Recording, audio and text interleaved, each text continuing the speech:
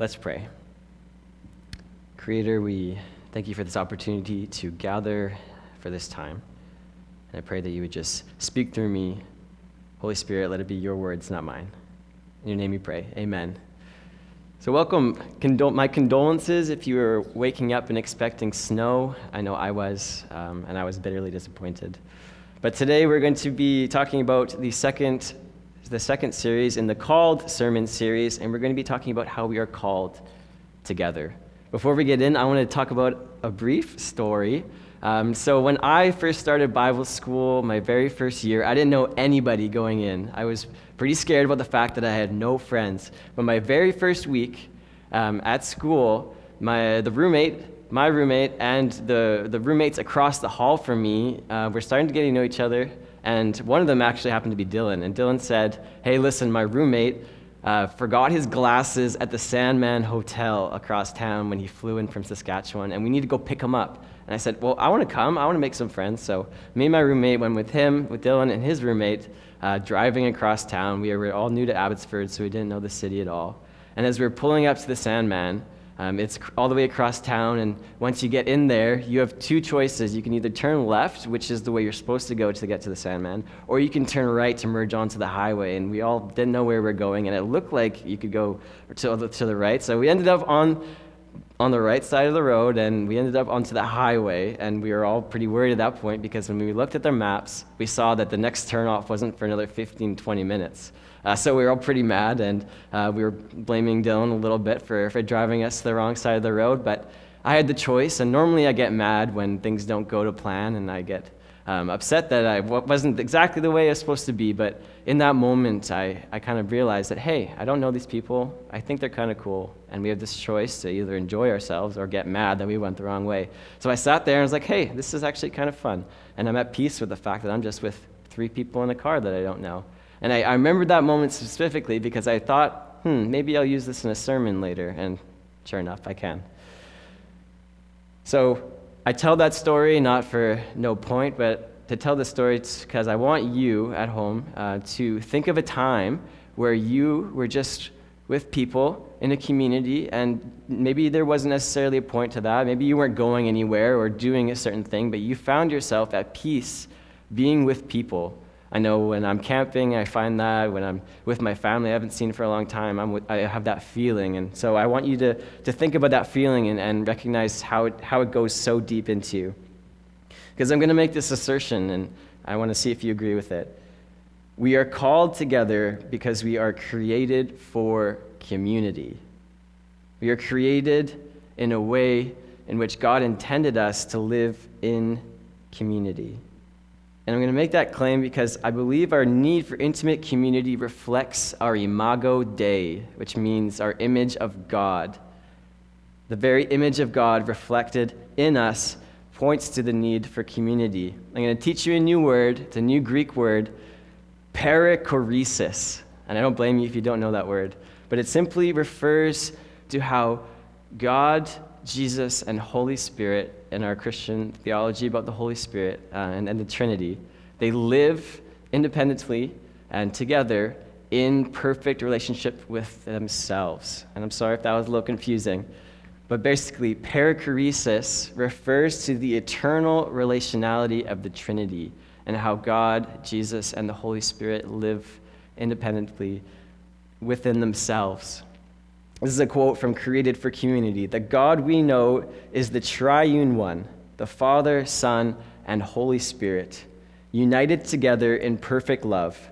Because God is community, the fellowship shared among the Father, Son, and Spirit, the creation of humankind in the divine image must be related to humans and fellowship with each other." I hope you got that. The image of God in us can be seen as a social reality in the way that we interact with people around us, because we mirror how the Trinity interacts with each other in perfect relation. Because we're asserting here that God, Jesus, and the Holy Spirit existed independently before the universe was created. Before God created the universe, they existed in perfect relationship that didn't need anything else. They existed in perfect relationship, and it was full of shalom, full of peace. So this has real implications for how we see ourselves. If we claim that we're made in the image of God, we must be made in that image as well. So that is why we are so dependent on the community around us, why we are such communal creatures, because we mirror the way that God is himself, themselves. Acts 17:28, for in him we live and move and have our being, as some of your own poets have said, we are his offspring. We are God's children, and we mirror his own perichoresis. We are called together because it reflects who we are, created in the image of God. So let's move on from that. Let's move to Psalm 62. We heard it read earlier, and I'm going to read verses 1 to 5. Truly my soul finds rest in God. My salvation comes from him. Truly he is my rock and my salvation.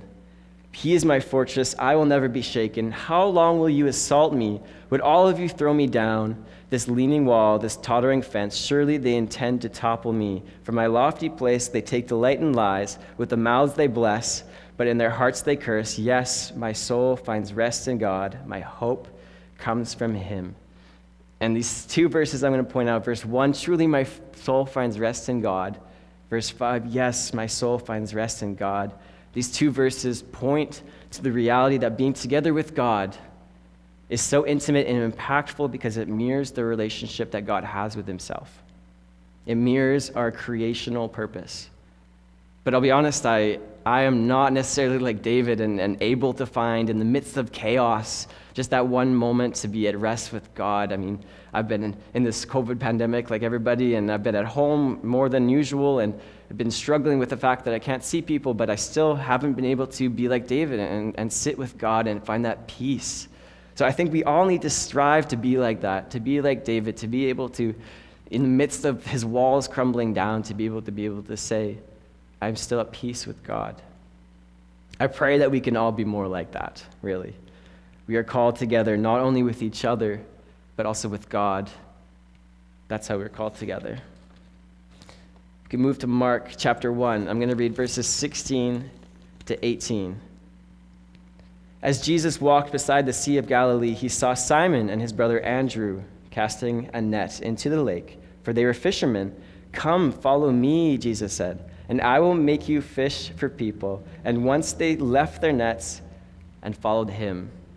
So now this is not just a clever pun that Jesus employs, fishers of men, but it's the fact that Jesus sought a tight-knit community of people, and he seeks 4 of them in this passage who later become his inner circle, but he also seeks 12 disciples to teach and mentor, but also his larger community of people in his family that would travel with him in his ministry and life, to be a community. And if we assert that Jesus, who is the Son of God, who is fully God and fully human, if we assert that, we also have to let go of the fact that Jesus doesn't need humans to complete his ministry. God doesn't need us to bring about his kingdom, but yet he chooses to. Jesus, at the very, very start of his ministry, before doing anything, chooses people to bring around him in community, an intimate community. When he says fishers of men, he points to the fact that Jesus wants intimate community that's participatory.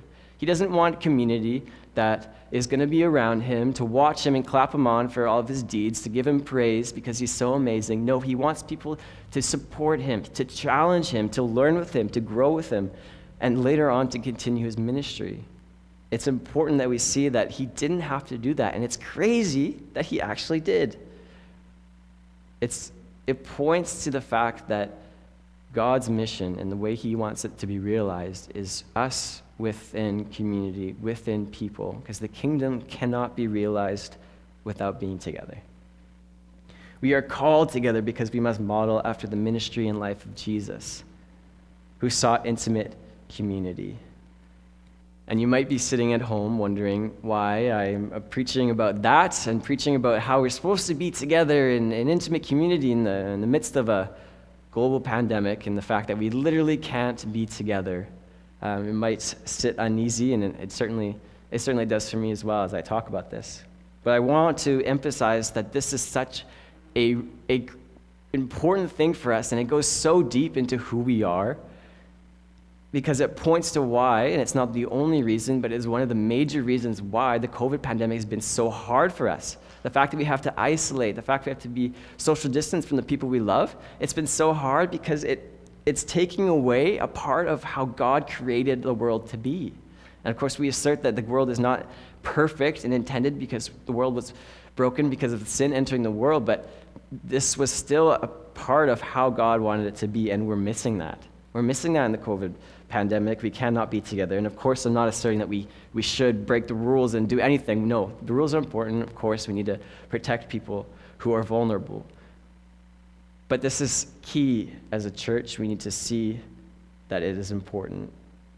I know for me, the second period of quarantine from November to March, or November to now, has been way, way harder than the first one, March to whatever it was in June.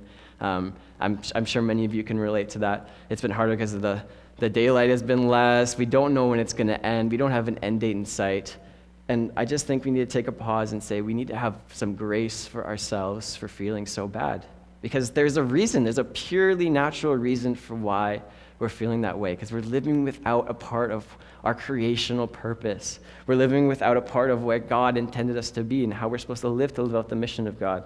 So we're living without that. That's probably a reason why we're struggling so much with missing people, because it goes so deep into who we are. So please have some grace for yourself if you've been struggling with that. I also want to say all these things because we need to take this knowledge with us as we transition, hopefully, back into more normal life later this year with the prevalence of vaccines, maybe into next year. We are able to see our family again, see our friends again, go back to work in person. As we do all these things, we need to take how important it is to be in community in mind.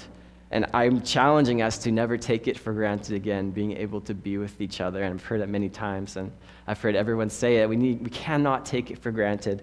But it's so easy for us to get desensitized after a while, and we're going to get back into it, and we're going to forget what it was like in COVID. But I'm pleading with you, never stop celebrating the shalom, the peace that will enter back into our lives as we are able to celebrate being together, as we are called together. Please don't forget about how we're supposed to live in that shalom with people. And thirdly, the third thing I want us to take away from this is that we need to look forward to the very, very future as well, our future eschatological hope. And if you remember that word, eschatological means future, end times, what God is going to bring about at the very end of times and what we're all looking forward to.